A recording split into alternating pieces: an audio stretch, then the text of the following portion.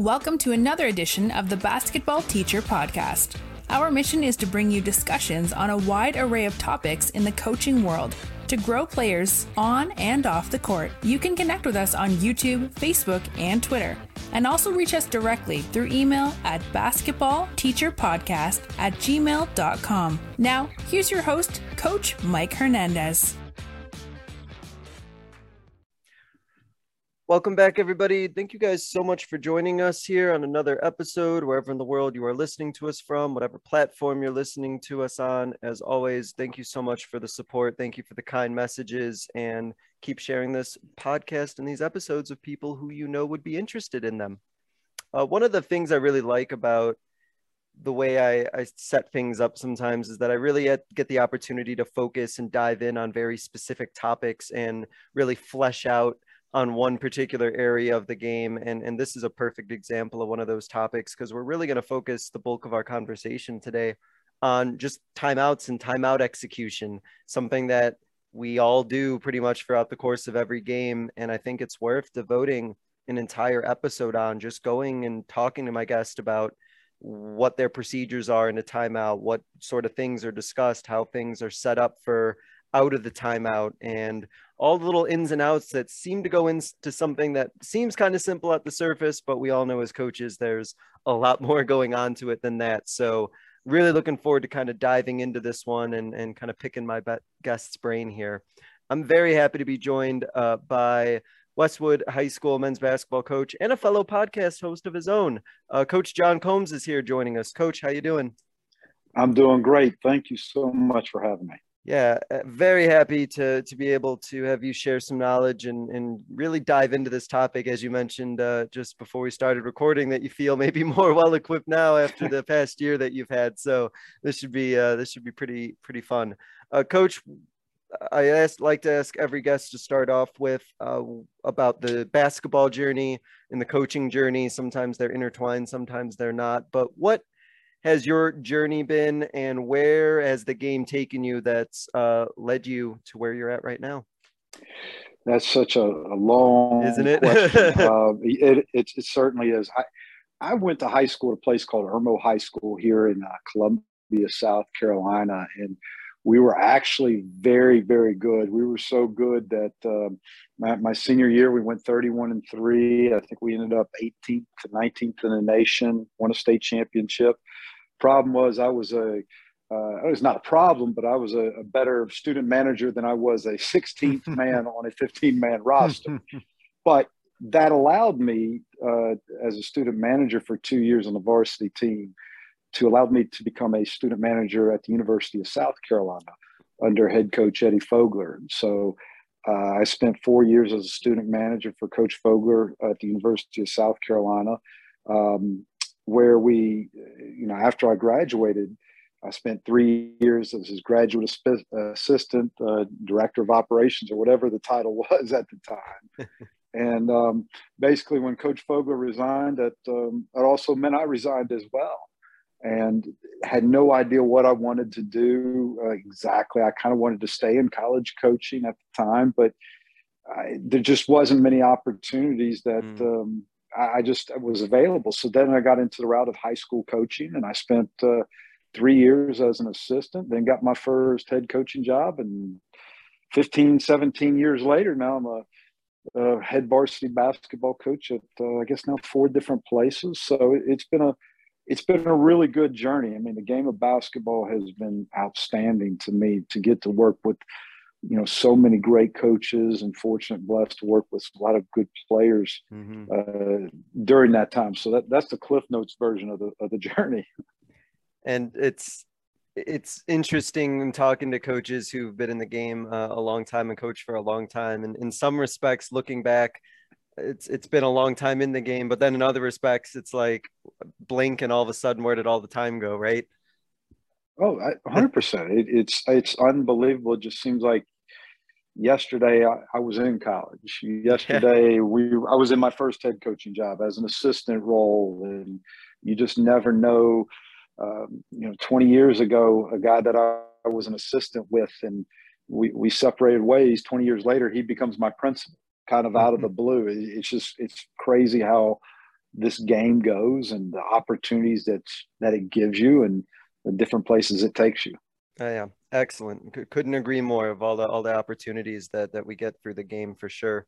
Before we get into the topic, I know that you are very much involved with the South Carolina Basketball Association, as I mentioned before, that you do podcast work, and I believe you do some writing as well. And what I was curious about is by being involved in all of these different aspects and talking about or working through the game and talking to different people and all these different avenues, how is all of this, these different avenues and different opportunities that you have had, how has it kind of shaped your coaching philosophy or what you do as a coach by having all those different opportunities and things you're involved in?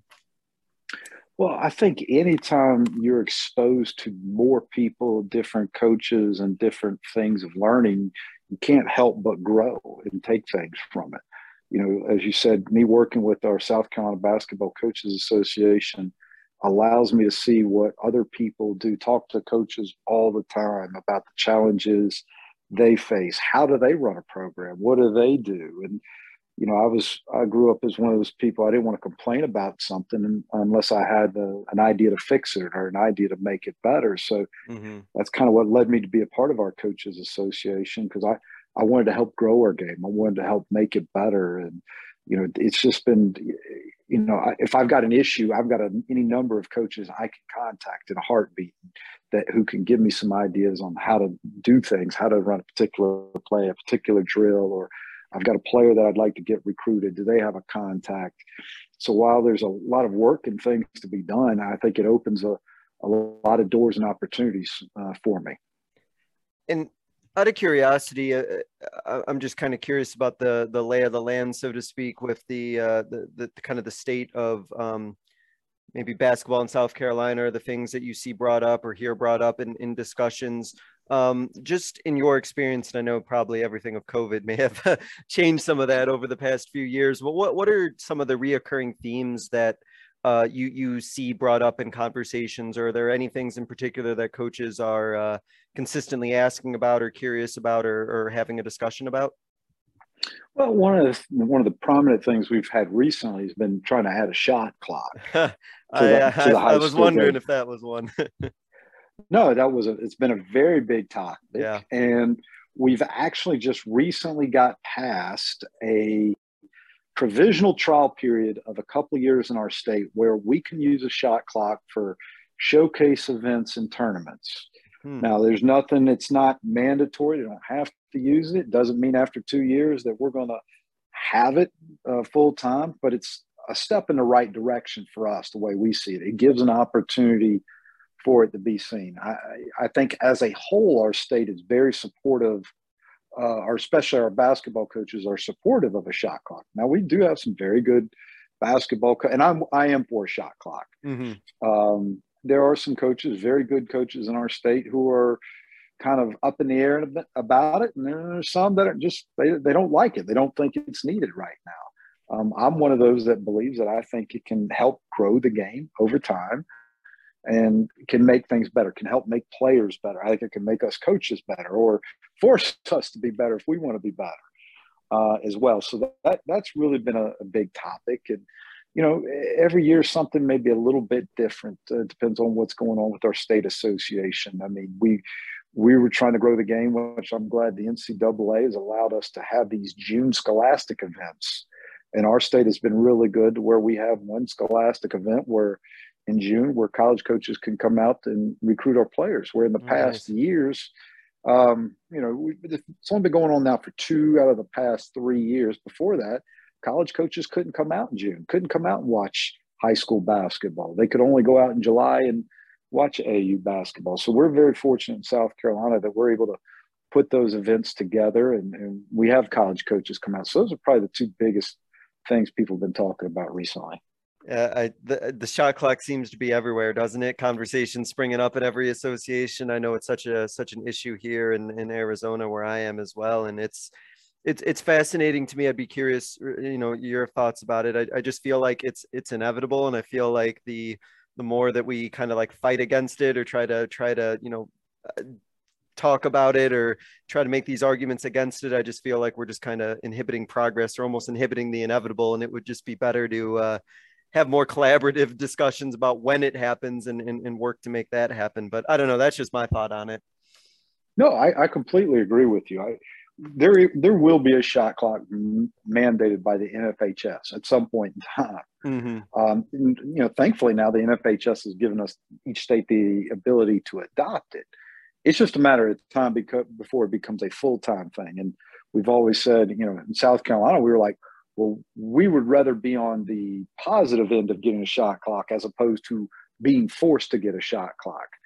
I understand there's certain issues you got to address. I understand it's a cost. I understand that, a lot of people, I think it's an excuse, but it's something you got to address about finding someone to work the shot clock. We have a hard enough time finding someone to do the regular game clock properly. And I get it. I mean, I don't mean it's real. To belittle that. It is real, but I do believe it's something we can figure out with a little bit of time, a little bit of planning. And I really just think in the long run, it will make the game better. Yeah, absolutely. And I completely agree that there are absolutely logistical concerns and things that have to work itself out with operators and things like that. But as you said, like it is going to happen. And I think the more coaches who are aware that it's going to happen and who are prepared for it, it'll be a lot better for them when that transition comes, when it actually does happen. They'll be kind of that many steps ahead, right? I completely agree with you. It's going to happen. It's just, is it going to be sooner rather than later? So as we move on to the topic of timeout execution, this is such a broad topic in some sense, but there are a lot of nuances involved with it. And so in a very general sense, there's a lot of ways we can take this question, but let's just kind of talk in a general sense about your timeout procedures. So when you call timeout, are there any like non-negotiables regardless of time and situation that are kind of required for your players in terms of what happens when a timeout is called on the floor? Well, I will say, the first thing is I always give my team the ability to call the first timeout of a game. I will tell them if they want to use one, they've got the first one if they want to use it. I want them to feel like that they have the ability to want to call one, even if it's in the first half. They can call the first one. After that, I'm the one that needs to be able to call it unless, there's a certain situation where I tell them, hey, if you any problem, call a timeout. So I want them, like there might be a situation if there's a loose ball, if they want to dive on the floor and call it, in the first half, I want to reward the effort, even if it's for the first one. I don't want to start burning a bunch of timeouts or early, but I'm okay with if I'm rewarding effort and hustle for the first time out. In my head, I'd like to try to limit no more than one timeout in the first half. I mean, I came from, like I said, I spent 7 years with Coach Eddie Fogler at the University of South Carolina, and as a whole, he was fairly conservative with his use of timeouts early. So to me, those are the most important things initially.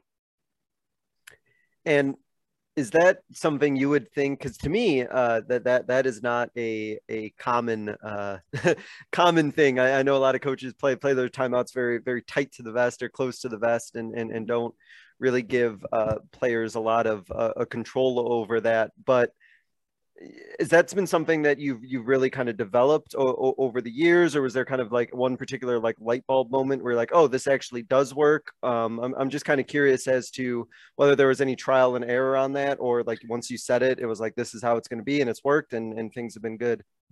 Well, I wish I could give you this magical thing that I came up with, but this was something fairly recent, probably within the last, I say recent now, we're talking 5 to 8 years I've been doing this. I haven't always done that with my particular career, but I would say as a whole, the guys don't use the timeout very often. So if I tell them I give them one, for example, I think we played 26 games this past year. Mm-hmm. They might have actually called the first time out once or twice. They don't do it a whole lot. I just give, I like to try to give them a little bit of, feel like they have a little bit of ownership in it, because there are going to be times when they need to be able to call a timeout, because sometimes late in the game, especially if you got a great crowd in there, the officials aren't going to be able to hear you or won't hear you, depending on the way you look at it. So I think to give the players the ability to think they can do that sometime, I personally think is a good thing. But no, it's not something I've done my entire career. It is just a way of, I kind of think of it almost like a little bit of like empowerment for them, or give them like a little bit of like control over the situation. And I feel like that could be something that could be potentially helpful, especially if I'm sure you could speak to this, if there's been situations where if you've called timeout and your players just maybe just needed to regroup, or just sort of like something happened and they just kind of need to get together and kind of huddle up a little bit and then kind of go from there, could just be something that is really empowering for them and kind of lets them have, maybe that much more control over what's happening on the court. Oh, 100%. I mean, that's why I do it. Now, I will tell you one thing I've tried, and I haven't been as successful at doing this, but I heard this, it might have been from Brendan Sir, a podcast that he did, or a coaching clinic. It was that they talked about how someone gave their team the ability to call one timeout during a practice. Oh, I've heard of that. Maybe Yeah. they thought, well, practice isn't going well. And I've tried to give my team the ability. So, hey, you can call a timeout, because if I've got to call a timeout in practice, it's not going to be good. We're going to be doing something y'all don't want to be doing, running. And I think you're right. It's an empowerment. It lets guys kind of feel the room, and maybe a way to stop what they're doing, try to regroup, and try to get back on track. Now, I've done that some, but that hasn't been a normal part of our practice recently. But I just really do believe in trying to give the guys some empowerment, and two, also I like to try to figure out early, who can I trust with it.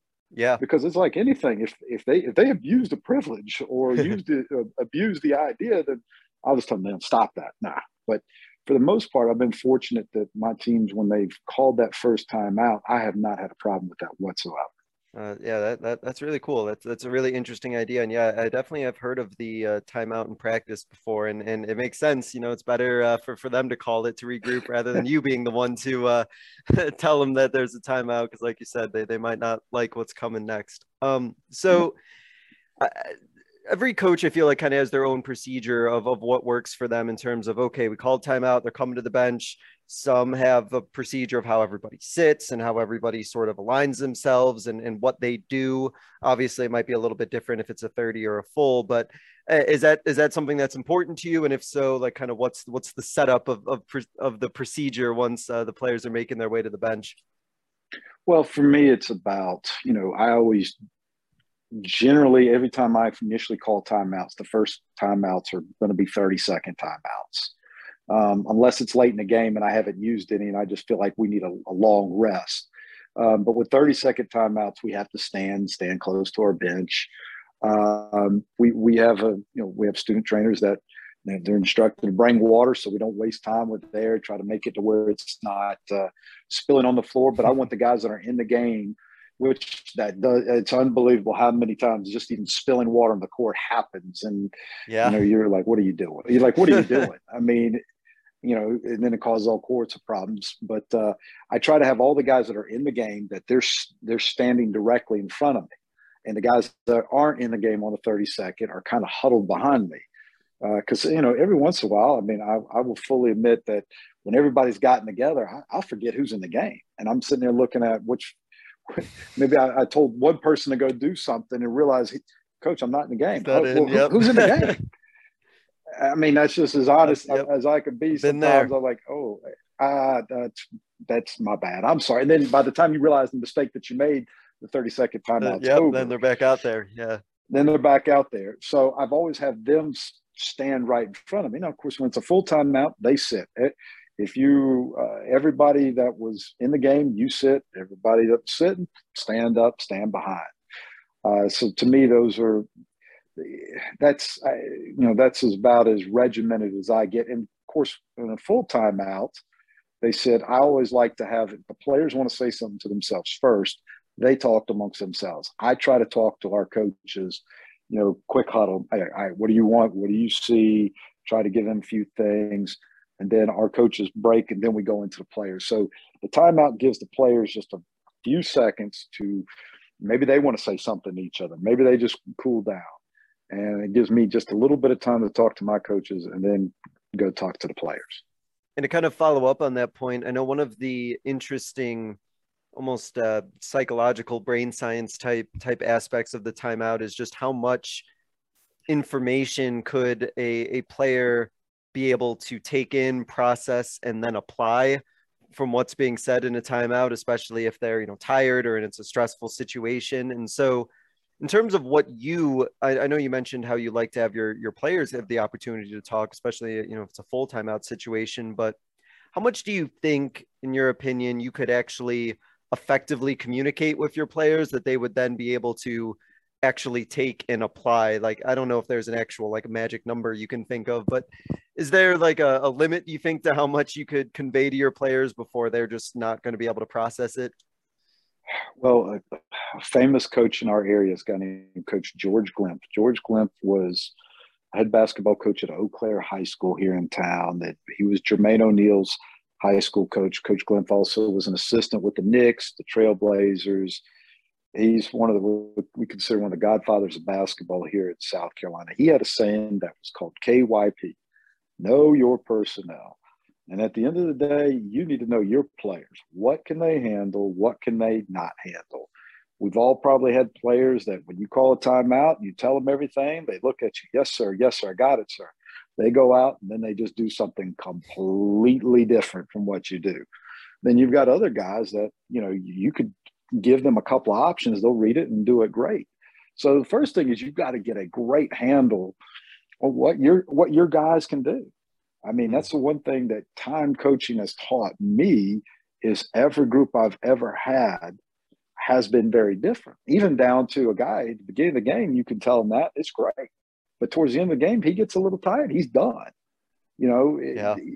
So you can't maybe give him different, options. Then you go back, and there's been many times when I've gone through what I said at the timeout, and they go out and they screw up the play, and I get upset. Then I go back, think about what did I exactly say, and I think about exactly what I said, and I go back and think about what they did, and they did exactly what I said, Mm-hmm. or just our communication wasn't as clear. And that's where I realize as a coach, every group you're going to have is very different. Although one thing I took from Coach Fogler and Coach Tim Whipple, who I worked for, or I was a student manager for at Irmo High School, it's difficult to give guys something in a timeout in which you haven't practiced. Yeah. If you're trying to get them to do something you haven't practiced, you better be able to explain it extremely well, and then probably not expect that it's going to go the way you explained it or the way it's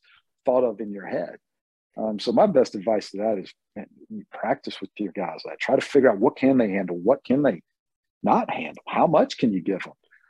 Are they good with making reads? Do you got to spell it out? And at the end of the day, sometimes guys, you can't do much with them, anything different with timeouts, because they're just not really good at reading the situation. I think one of the really interesting things that you just mentioned about is about, what are you like specifically asking them to do and the way to clearly communicate with players, because in preparation for this conversation, I recalled a story of when I called a timeout, and this was when I first started coaching, and I used some vague direction about probably like upping intensity or something like that. And I remember I don't think it was more than 2 plays later, one of my girls on defense just like fouled someone and just was like, well, I don't know. I didn't know what you meant, coach. So I just was more aggressive. And I was like, oh no, I didn't exactly communicate what it is I wanted you to do there. But you're right. Like for some of your players, like they need to know like specifically what it is that they're asking to do. And then some, like you can give them the options. And we only have so many timeouts, right? We don't want to waste time on, vague directions that don't really communicate anything. Oh, you're absolutely right. That's why I'm a big believer. You've got to practice those things. I mean, that was one thing when we had our COVID year 2 years ago, I guess the 2020 The 2020-2021 season, we only got 14 games in, Mm-hmm. and we weren't able to do anything over the summer. We weren't able to have any scrimmages. We had very little practice. And I remember the first couple of games, like I just didn't feel good when we did timeouts, because I realized I hadn't practiced it a whole lot. We didn't spend a whole lot of time in practice working in timeouts. I didn't call a timeout over the summer because we didn't play any timeout. We didn't play any scrimmage games, anything. Yeah, right. So, and then you're trying to figure out what these guys could do. So to me, things like that, you try to understand what your guys, that's why I think I'm a big believer in having common terminology. Make sure you're all on the same page with your different phrases, your different screens and looks and the shots that you're looking for. Because if you have a common terminology which you use, I think you can be more efficient with your words. And to add to that, just to kind of get your thoughts on that, and I feel like for a lot of coaches, and I've been there too, and there's nothing wrong with that, just the art of, or the act of calling a timeout, that there's a reason for it. And a lot of times I feel like our players understand why that timeout's being called. If, another team is, going on a run, or we're coming out really flat, or there's some situation that we need to respond to, and that calling that timeout could be something where, your players are, they could be kind of nervous, they could be kind of tired, they can kind of see the scoreboard and think like, whoa, what just happened? This other team went on a run. And I feel like having that common language that they already understand or already are familiar with doesn't like overload them, especially if they're already kind of like mentally and physically a bit frazzled. I'd be curious if you would agree with that. No, I certainly would agree with that. I think, you call a timeout. There's any number of reasons, but one of the reasons is if you see your team's getting out of character, if they are doing things that just aren't what you think they should do, or they're just doing things, body language is bad. You just see they're not responding to the challenge. I mean, sometimes they do need a timeout where you just chew them out, where you just you regroup, and sometimes you got to call them a timeout, calm them down, get them to understand game's not over. Let's settle down. Let's get back on track. And I go back to what Coach George Glenn said, KYP, know your personnel, know what your team needs. But no, I completely agree with you. And you mentioned in one of your responses earlier about communicating information, or in some instances drawing something up, if whether it's a out of bounds play or some sort of scheme or quick hitter that you're trying to run out of a timeout. How important is this kind of balance of drawing something up for your players to run, getting on the whiteboard and a timeout and drawing something up for them, versus just giving them other forms of verbal direction that you don't necessarily need to go to the whiteboard on? Has there been some kind of balance that you found, or one sort of method that you found maybe works better than the other depending on the situation?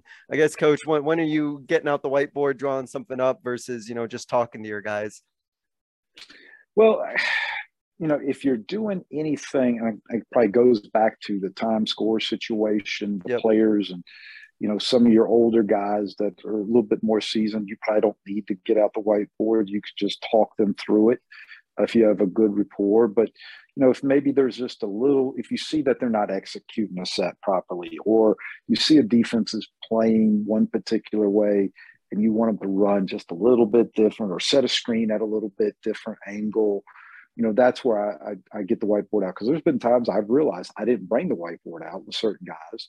And then I go through it and realize I made a mistake, because I've got to show them exactly what that looks like. And more times than not, for me, I think it's better that I do have the whiteboard out and diagram it, because I just think it's, for most guys, they need to see it, because you might be crystal clear in your head what they should do. But if it's a tough game and maybe they just missed 2 or 3 shots, they may not be completely focused. So if you get the whiteboard out and show them exactly where they need to stand and where they need to go, I think that's always it's less for them to think about. So I'm a big believer that you probably should do the whiteboard more times than not. And it could be a little bit I guess, I don't know if comforting is the right word, but it does make it very like explicit and very clear, like this is the action you need to do. And I feel like by being able to almost kind of spell it out for them on the whiteboard, it just maybe kind of allows the player just to kind of slow down and kind of not get overwhelmed by all the other things that are happening, and maybe just completely focus on whatever their particular assignment is in this particular instance, whether it's in the offense or the defense, and just kind of zero in on that and maybe give them something to just kind of refocus their attention on.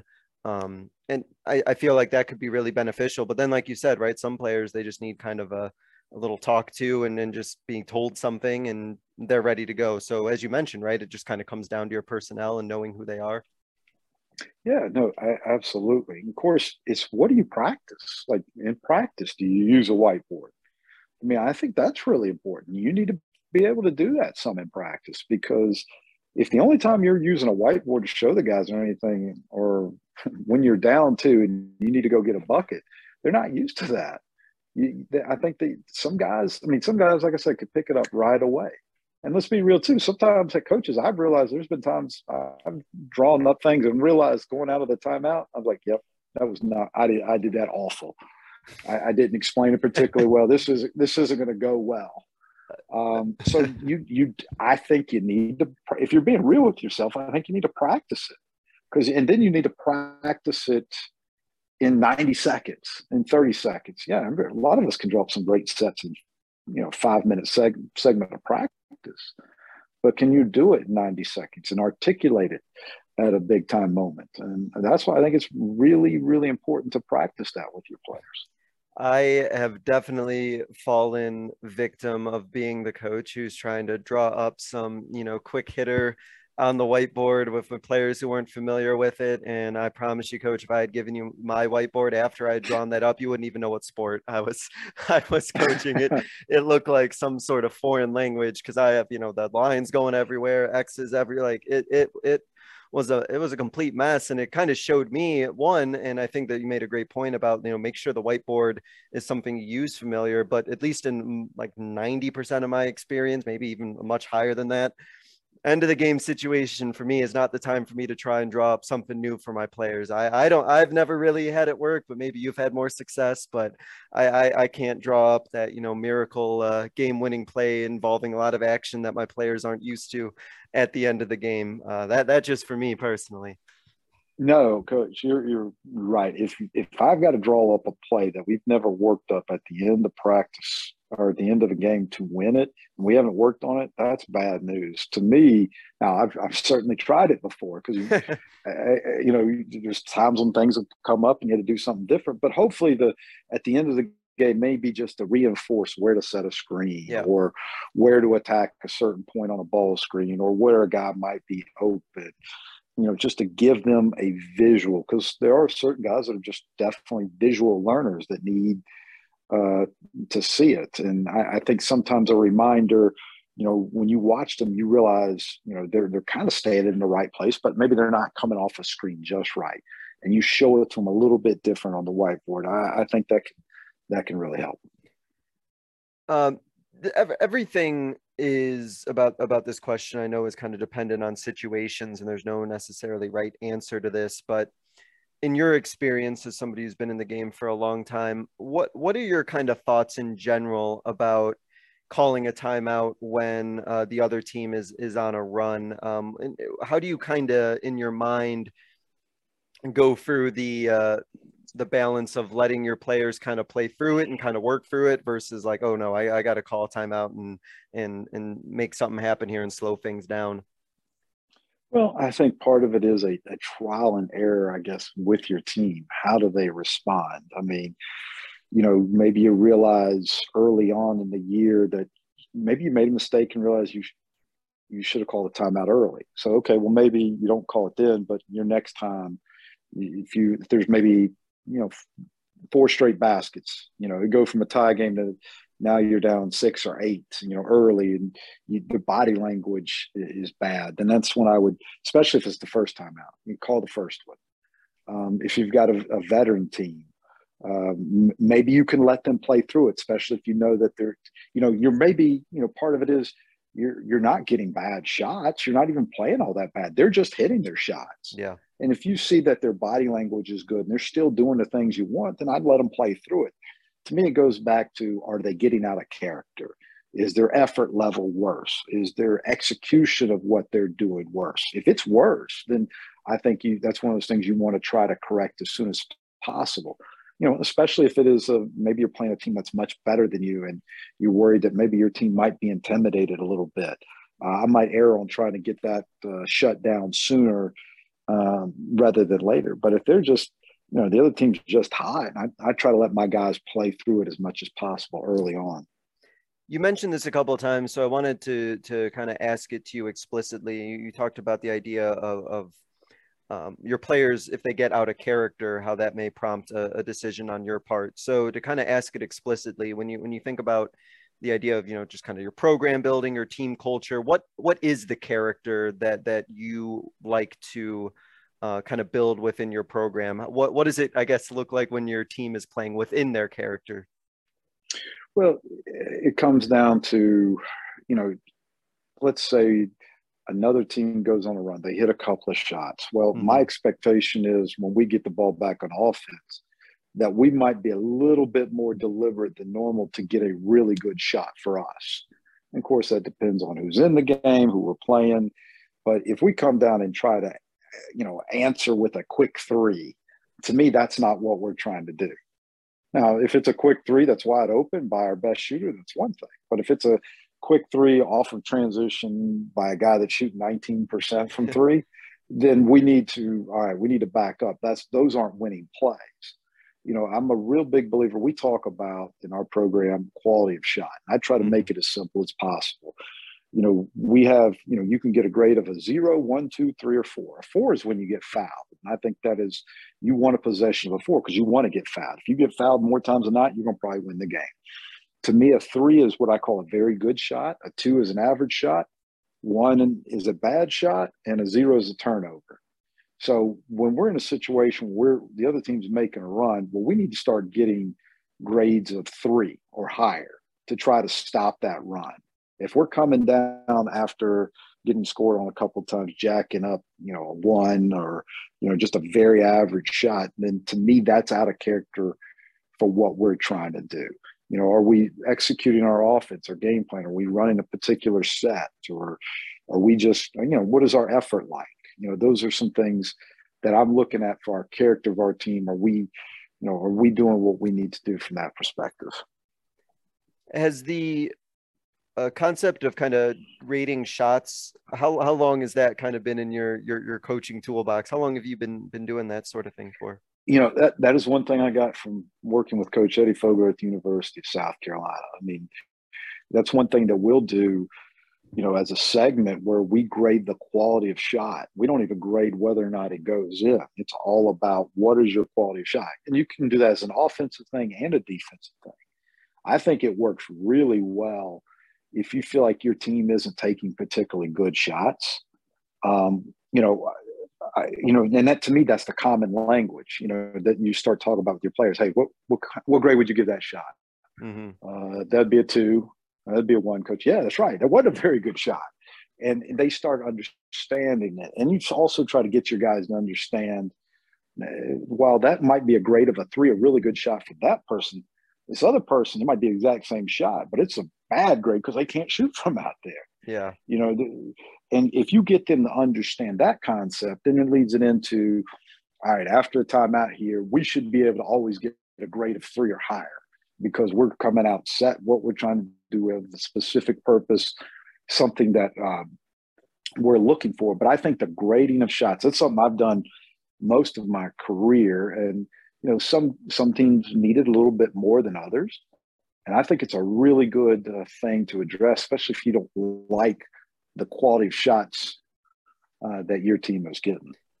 And it kind of goes back to what you mentioned earlier about in a timeout procedure, right? About being able to kind of communicate and speak in a language that they understand. And so when you talk about, the type of shots you want to get up and making good shots, they already kind of have that embedded in their brain that they know, like, okay, we're looking, to get a 3, or if I can to get a 4, type of shot. They already have that knowledge in their mind about what that sort of means to like play within their skill set and the type of shots they in particular should be looking at. And so they're hopefully, right, in a perfect world, it kind of limits the guesswork of, you know, what they're trying to accomplish on offense or what type of shots they're supposed to be looking to get out of that timeout.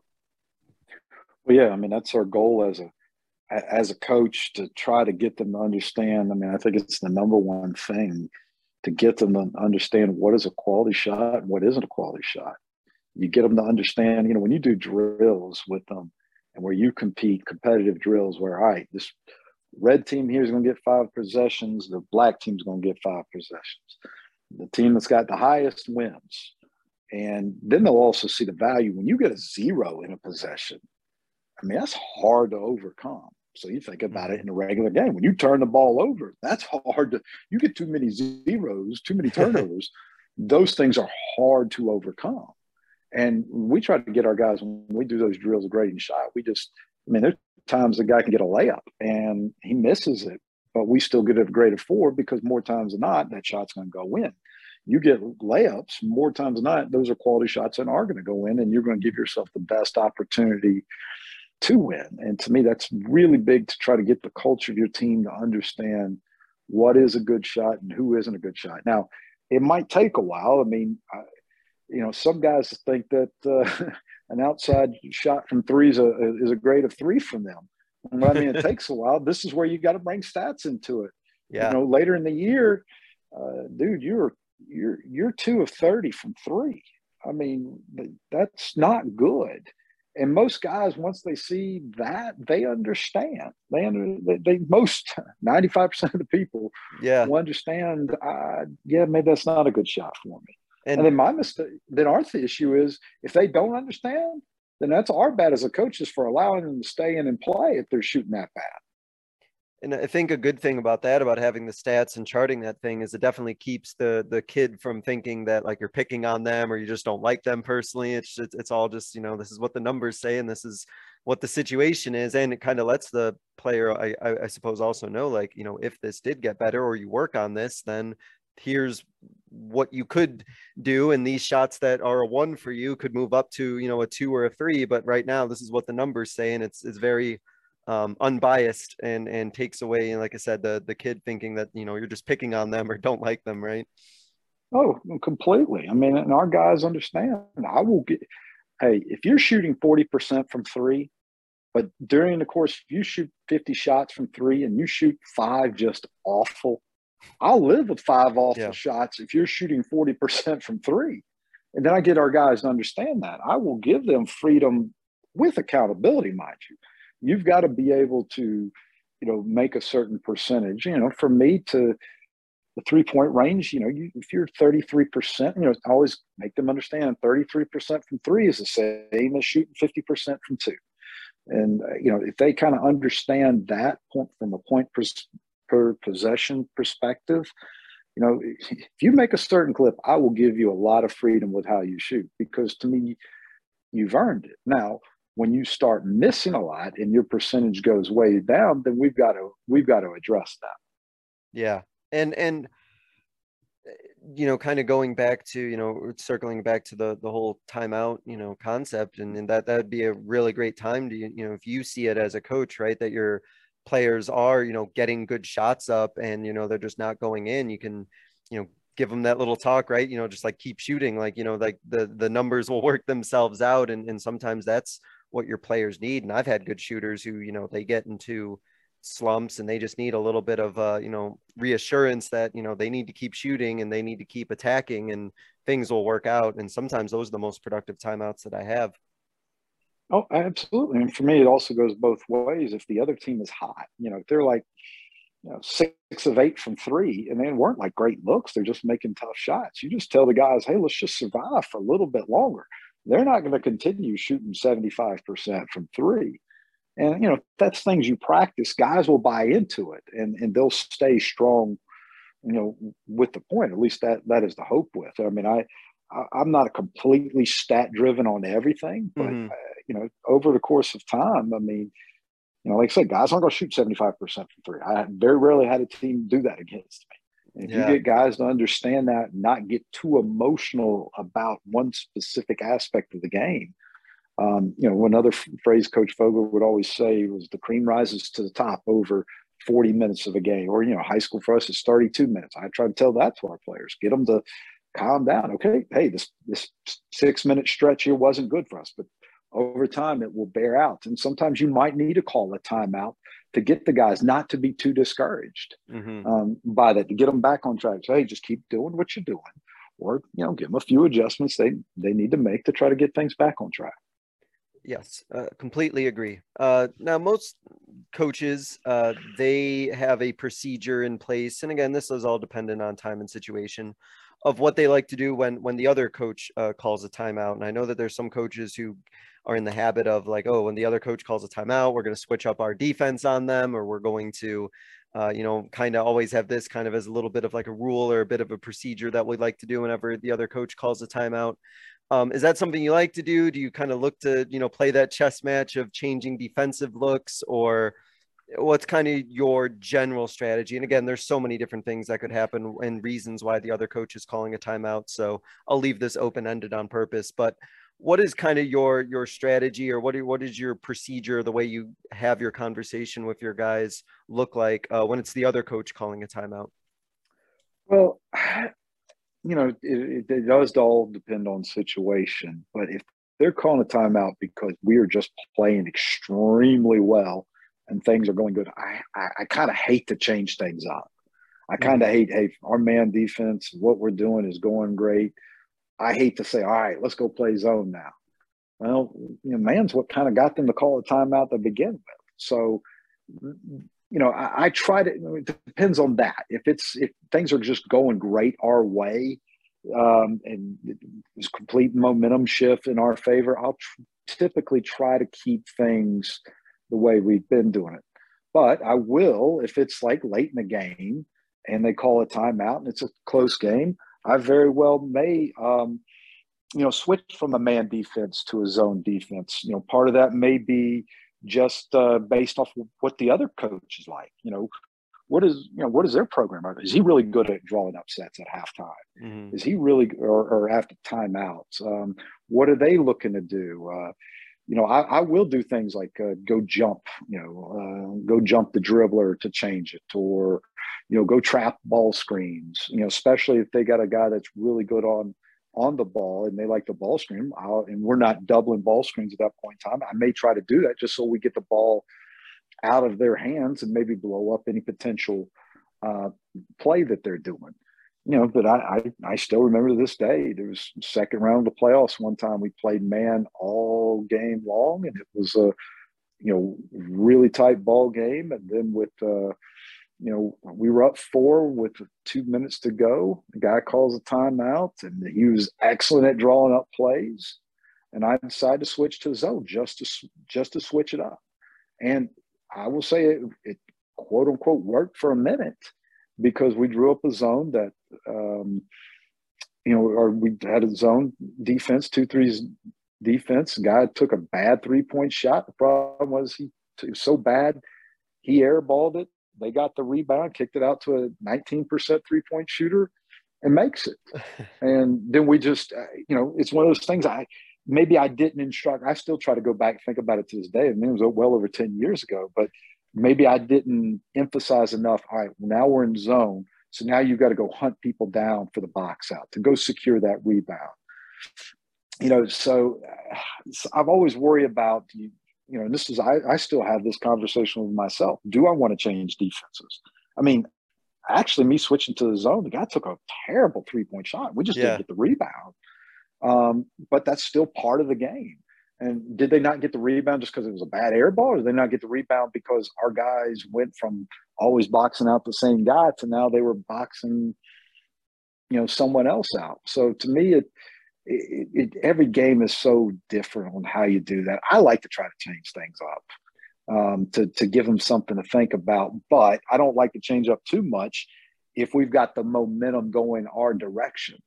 And, we go from a man to a zone or zone to the man. And that's kind of actually what they wanted, because they were struggling with what we were doing initially.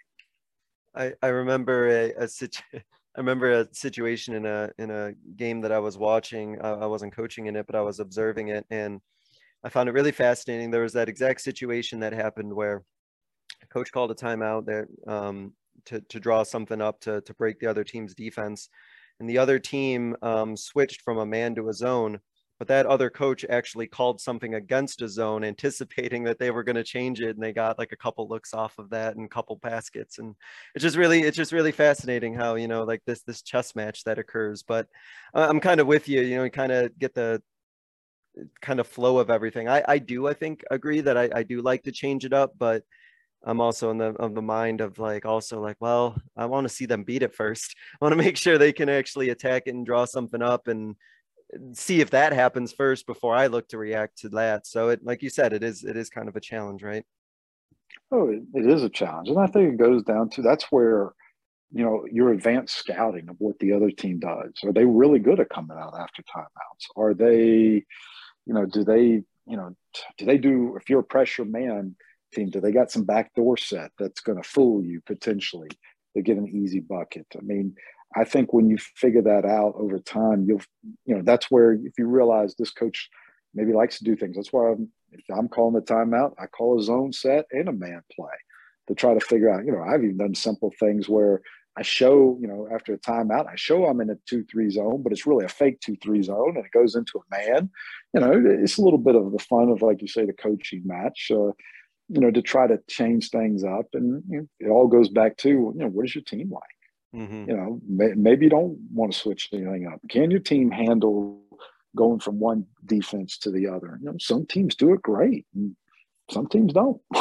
Yeah, agreed.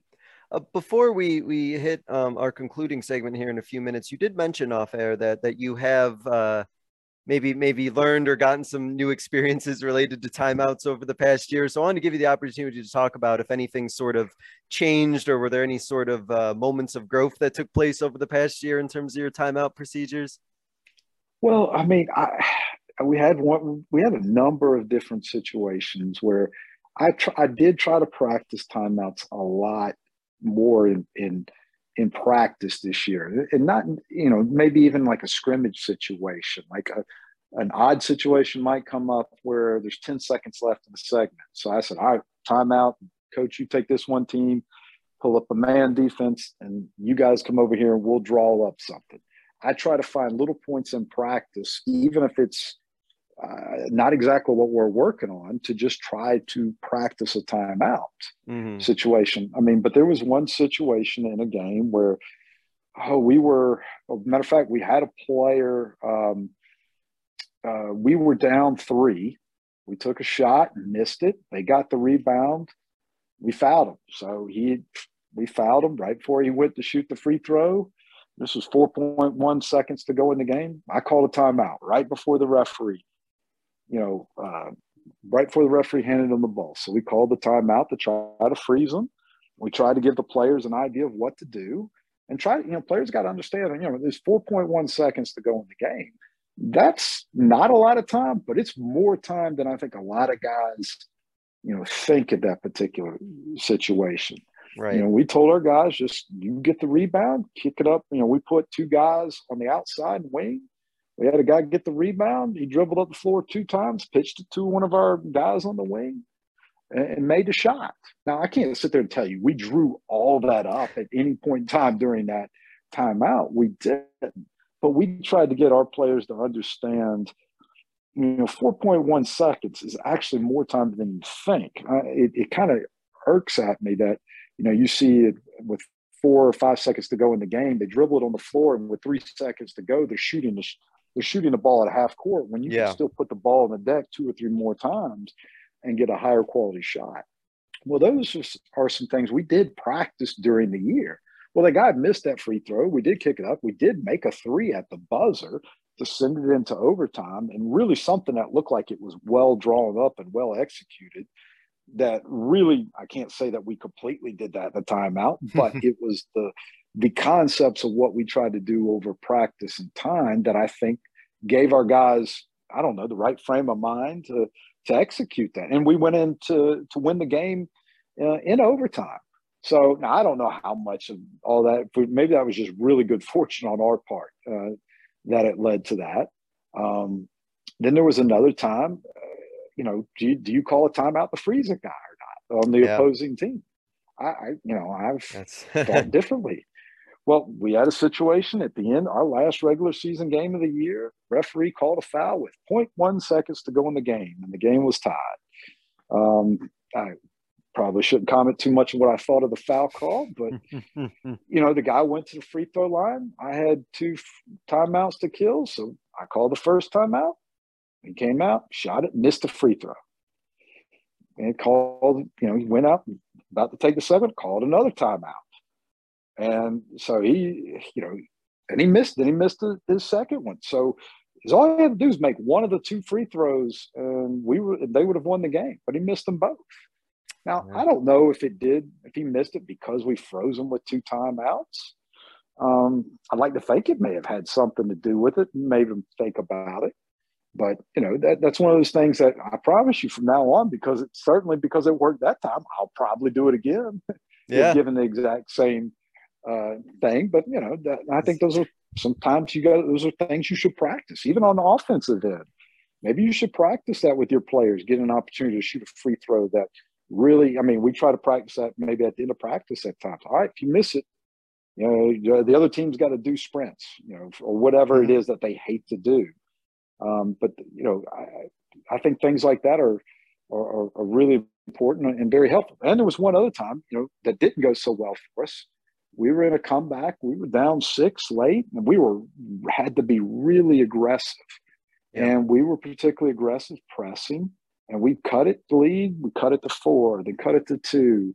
And then when there was about 15 seconds to go in the game, and we were playing full court. I had full court pressure, and I said, all right, I don't want you to foul unless it gets under 10 seconds. If it gets under 10 seconds, then you can foul. Because I want to see maybe they'll turn it over. Well, they did. They turned it over right away. Mm-hmm. So we stole it and scored with 10 seconds to go in the game. Well, at that point in time, we're still pressing with the score tied. And the problem was we didn't get back defensively. And they scored late in the game to go up 2. So I go back and think, should we have still been in a full court pressure with the game tied late like that? Because we went from trying to, play from behind to now we're tied. I'm one of those that I wish I would have called a timeout then to set my defense. But, who's to say if that was the wrong move, right move? But, knowing our team at the time, I probably should have called the timeout in that scenario. But the overall sense I'm getting from the situations you described is just the benefit, it seems, that exists when you practice this and you make, timeout procedures or simulate those game-like procedures in practice when, it's a late game and a timeout is called. And it seems like it's really been more a big benefit to kind of normalize those situations by practicing them. And then it's just that much easier, right, for your team when they're actually in that situation in a game, because in a weird way, there's almost like a comfort level because in a sense, they've sort of practiced it before.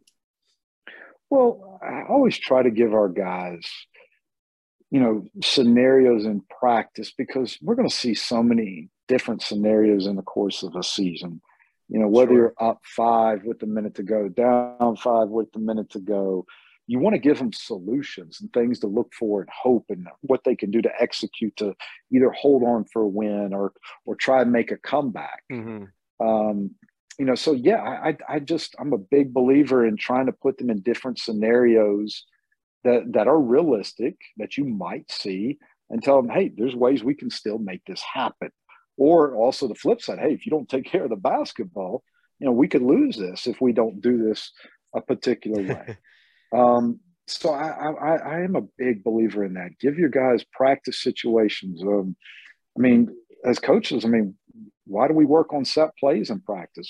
Because the reps, the more quality reps you get, the better you are going to be at executing it. Well, Same thing, end of game scenarios. If you never practice how you would handle being down 2 with 5 seconds to go, or, the game of basketball is awesome, but I also know you can't practice every single scenario you're ever going to face. but you can put yourself in some fairly common situations. Like I said, to understand, hey, if you got 5 seconds, can you go to the length of the court in 5 seconds with a dribble? Yes, you can. You can get better than a half court heave. You're amazed at how long does it take to do a catch and shoot? How long, if you only got 2 seconds to go sidelines out of bounds, can you put the ball on the floor one time? Some of these guys may have never necessarily, thought about it like thought of it that way, right? Yeah, and you've got to break it down. Hey, does the other team got timeouts? If they score with less than 5 seconds to go and they don't have any timeouts, don't even take the ball out of bounds because they can't stop the clock. Mm-hmm. We actually had a situation when I was in high school or in a state semifinal situation where we had a player, they had no timeouts. They scored with 4 seconds to go. We had a player throw the ball in bounds quickly and foul, and got fouled and missed a free throw. I mean, I think you try to address as many scenarios as you can to give your players the best chance possible. That's basketball for you, and there's always infinite number of possibilities, right? There's no doubt. It's crazy. And that's the best part. Coach, to wrap up, there's a couple questions I ask every guest, so I'll go ahead and start with this first one. Looking back on your coaching career, you've shared a lot of great moments even from this past year, but looking back in your coaching career in totality, what is a moment from your coaching career that you think others listening can learn from?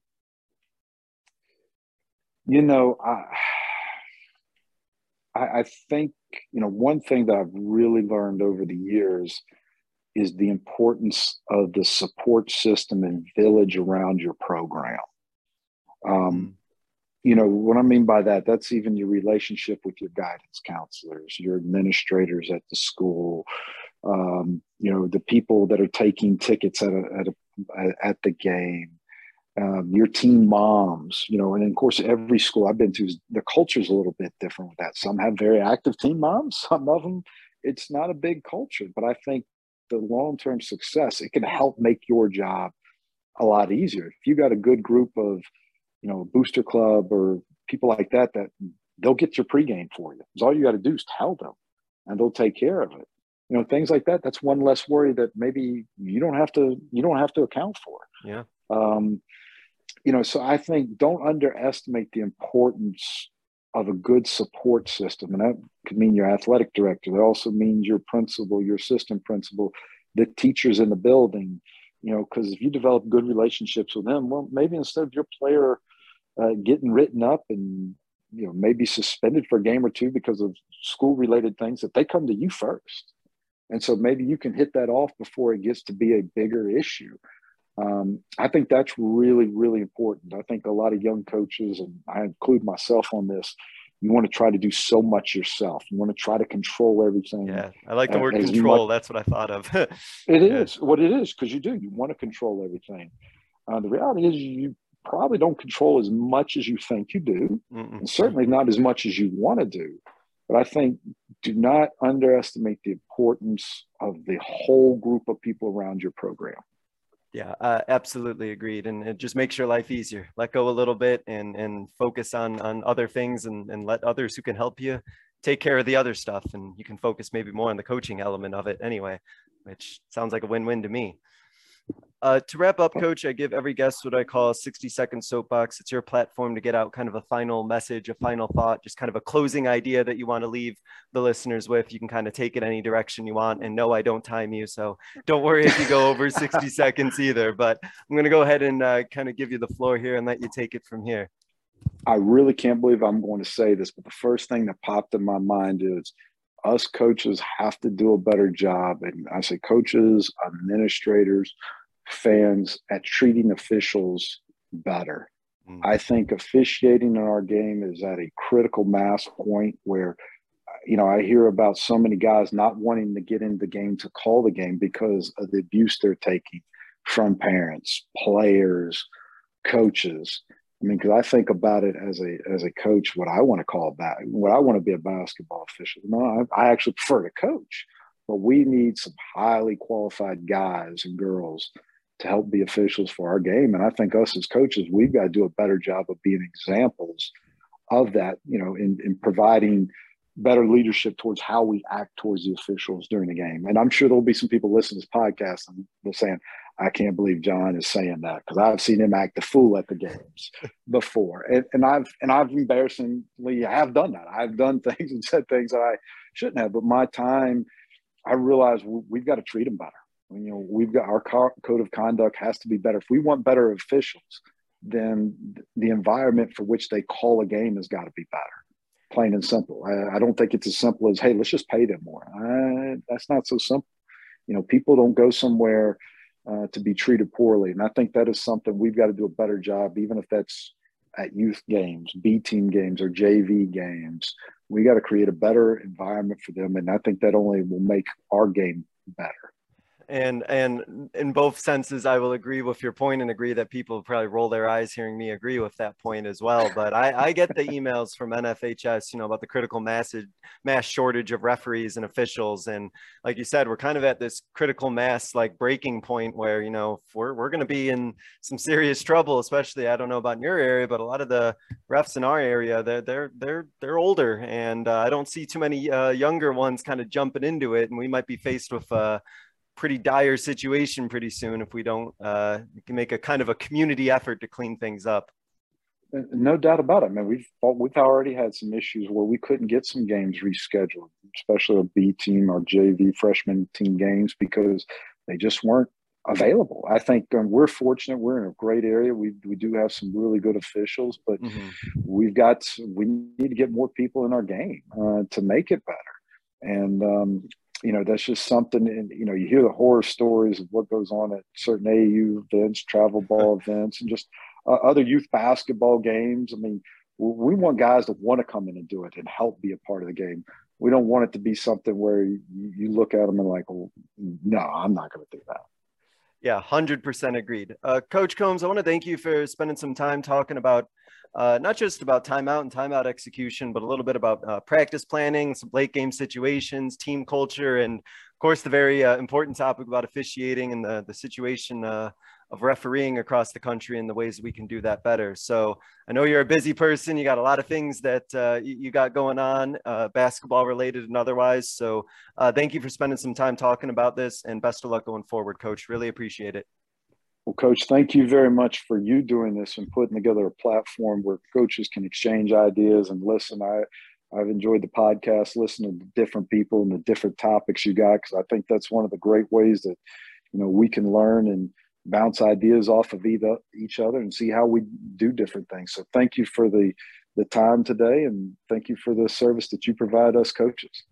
Really appreciate the kind words, and thank you all for listening. This was another edition of the Basketball Teacher Podcast, and we will see you guys next.